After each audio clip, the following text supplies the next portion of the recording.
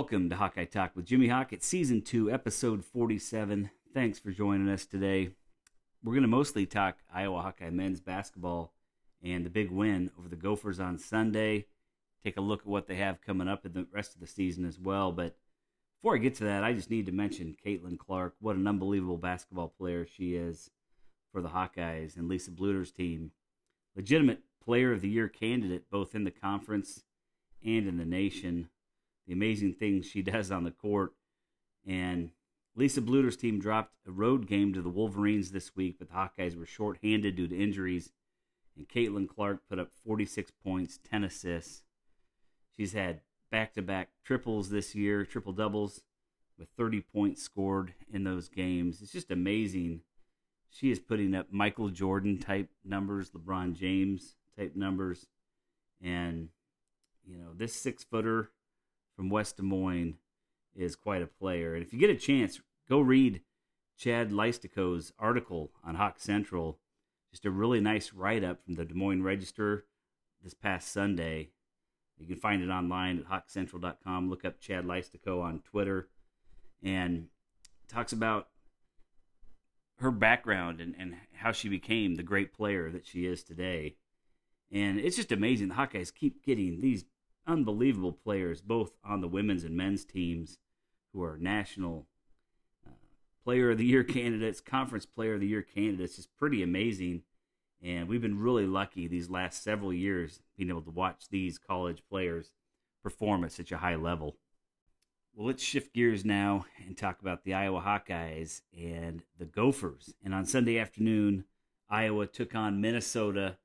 This game had a must-win feeling to it because of the loss in the previous game by the Hawkeyes on the road to Penn State. Penn State is the bottom of the pack team in the Big Ten, and the Hawkeyes, at this point, coming into that game on Sunday, had lost 3 of the last 4, and it just would have felt really bad if the Hawkeyes continued to dig a hole that at some point would probably be insurmountable when talking NCAA tournament. Now, they've lost some games that were penciled in as good possibilities to win. The Penn State road game, the Rutgers road game, and they just could not quite pull those out. Lost just a really ugly game at Rutgers by 2, and then double overtime against Penn State. Well, the Hawkeyes got the win against the Gophers in Iowa City, 71-59, and Iowa's alone in 9th place in the Big Ten.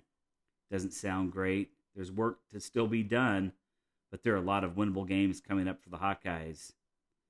And they're 5-6 in the conference. You'd like to see them win at least 5 of the last 9 to get to 500 in the conference to end the regular season, but preferably really win 6 or 7 to help with seeding. And it really isn't possible with a lot of winning games coming up for the Hawkeyes.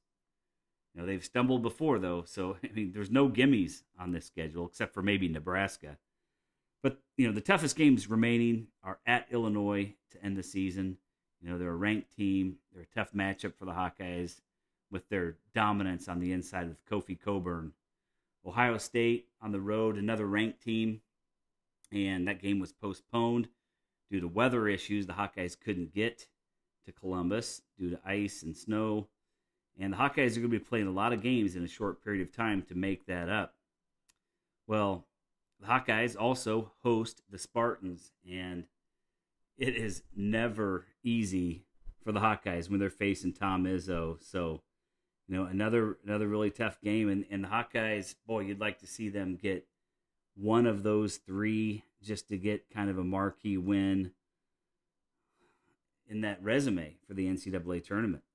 And, you know, the Hawkeyes need to take care of business, first of all, at Maryland on Thursday night. Then they have a home and away against just the horrendous Nebraska Cornhuskers that are led by Freddie Hoiberg. And then there's a home and away with Michigan, who is a bit down this year. They're just not the Michigan team that we've came to know the last several seasons. So the Hawkeyes have a chance to do some damage there. Then a home game against Northwestern. You know, when that game comes, depending on what's happened in the other games, but that's a must-win at home against the Wildcats. So it's all there for the Hawkeyes. You know, they've dropped a couple of games they'd like to have back, but they just need to keep at it, get some nice wins over the next few weeks, maybe get one that people aren't expecting. And if they can get 6 or 7 wins, they're going to be in great shape. Well, let's go back and talk a little bit about the Iowa-Minnesota game from Sunday. It was a game where Fran McCaffrey was watching from home due to COVID, and it sounds like he's doing better now. He's doing well and will be ready to coach on Thursday night's game in College Park, Maryland. Billy Taylor, the third-year assistant, took over the head coaching duties for this game. And really interesting, I listened to Billy, it was probably 10 days ago now, when he filled in for Fran McCaffrey on his call-in show, and I was just really impressed with him. He just has a ton of respect for Fran. Their relationship goes back. They have a long history. Really fascinating. Fran actually recruited Billy to go to Notre Dame. He ended up there, and Fran was his position coach for 4 years. Fran later hired Billy to be an assistant coach. He joined the Iowa coaching staff for a second time a few years ago after spending some time as a head coach. And he's had stops as a head coach at Lehigh, Ball State, and then most recently at Division II Belmont Abbey. And he's been a head coach 3 times in his career and an assistant coach 3 times in his career. But the interesting thing is all 3 assistant coaching jobs were while were working for head coach Fran McCaffrey. And I just thought that was just kind of interesting and unusual that he's had 3 assistant coaching jobs, and all 3 head coach was Fran McCaffrey. And so Fran must really like him. He must really like Fran. And just, it was great listening to him talk to Dolph and Bobby about the offense, the defense, some of the nuances that we don't usually get to hear, how they scout other teams, etc. And I wasn't surprised at all to see how well the team responded to him on Sunday. You know, he mentioned they tried to make it all seem just as normal as possible, even though Coach Fran wasn't there. Talked about all the experience that they have on this coaching staff, and you look back at that, and it really is remarkable how many combined years there are on this staff. You know, guys that were former head coaches places, but also just how long these guys have been at Iowa now. And in a situation like this where your head coach can't go, that is a true advantage to have that much experience and coaches that have been around this program for so long. Let's get to the game. It was a tale of 2 halves in this game. The Hawkeyes struggled shooting in the first half, just 38% from the field. J-Bo hit a couple of threes early. Iowa did shoot 42% from 3 in that first half. Minnesota, though, was 48% overall, 56% from 3 in that first half. Minnesota also out-rebounded the Hawkeyes by 2, and it has not been a good sign this year when the Hawkeyes are out-rebounded. In that first half, as I said, J-Bo, a couple of big threes, but other than that, it was mostly Keegan Murray and Patrick McCaffrey. They had 21 points. You add on J-Bo's 6. That's 27 of the Hawkeyes' total, 34 points. So the rest of the guys, only 7 points to show. In the second half, the Gophers took a 5-point lead with 15 minutes remaining and then made just 2 of their next 16 field goal attempts. Patrick McCaffrey 3 with just over 3 minutes left gave the Hawkeyes the biggest lead of the game, an 18-point lead at 71-53, and that was it. The biggest change really that seemed to take place in that second half, the thing that really impacted this game, was a suffocating man-to-man defense by the Hawkeyes. Jordan Bohannon and Aaron Eulis were up on their guys. They were denying passing lanes. Great on-ball defense. And Minnesota was having trouble getting their shot up before the shot clock expired. And that was just a blast to watch, those guys out there working that hard. The shooting completely turned around in that second half. Iowa finished at 45% overall shooting, 39% from 3. That's good for the Hawkeyes, that three-point shot statistic there. And then Minnesota also shot 39% from 3, just 36% overall. credit Iowa's man defense. Really tough on-ball defense in that second half to significantly reduce those shooting numbers. And Iowa did lose that rebounding battle by 2, but that means they were even in that second half. The Hawkeyes ranked number 3 in the nation in fewest turnovers per game, with just under 9 per game, only committed 6 turnovers against the Gophers. Gosh, that's winning basketball right there. And another winning statistic, the Hawkeyes scored 21 points off of Minnesota's 12 turnovers. No surprise, but the great sophomore Keegan Murray led the Hawkeyes again, scoring 24 points, grabbing 15 rebounds.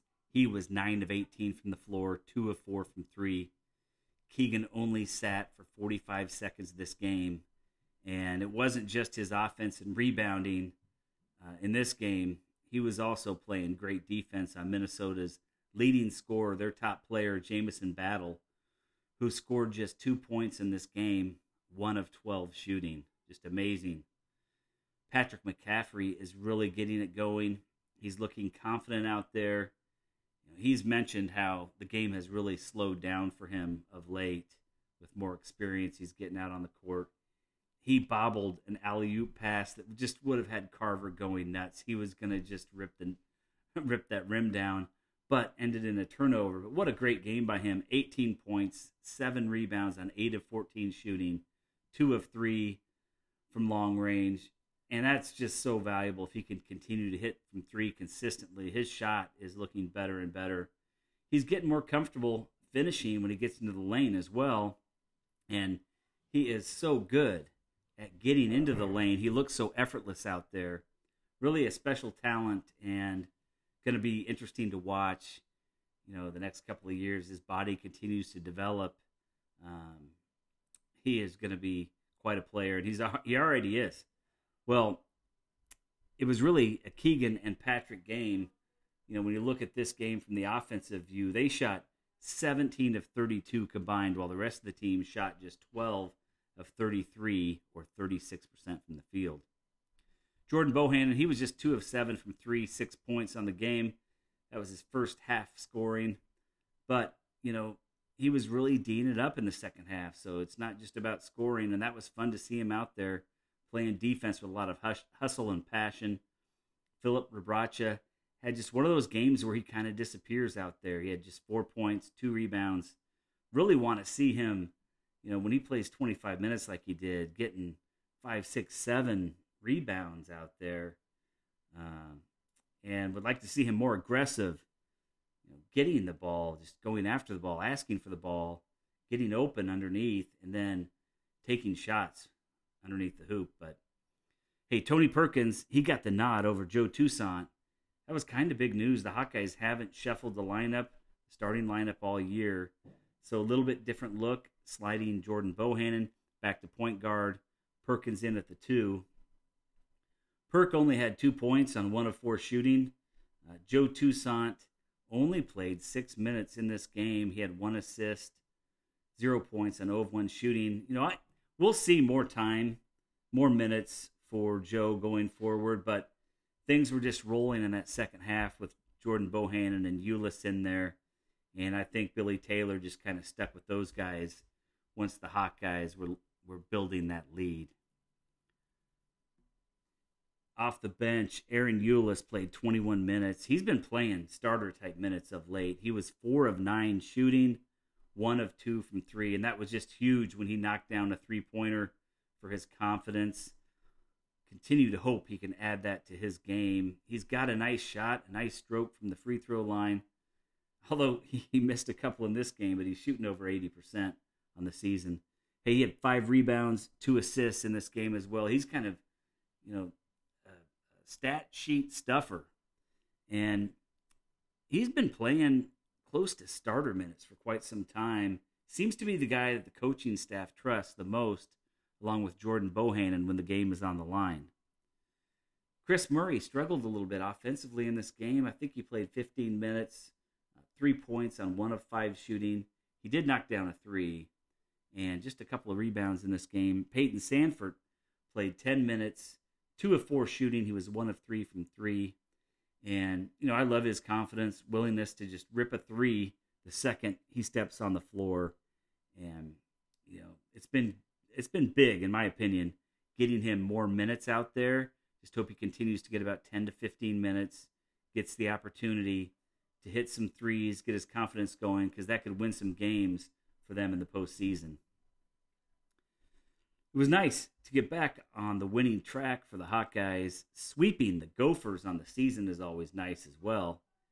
Now it's on the road, the Terrapins of Maryland, so the grind continues. 9 more chances to improve that NCAA resume, and the Hawkeyes want to get back to 500 in the conference on Thursday night in College Park, Maryland. So let's get a win, Hawkeyes. Go Hawks!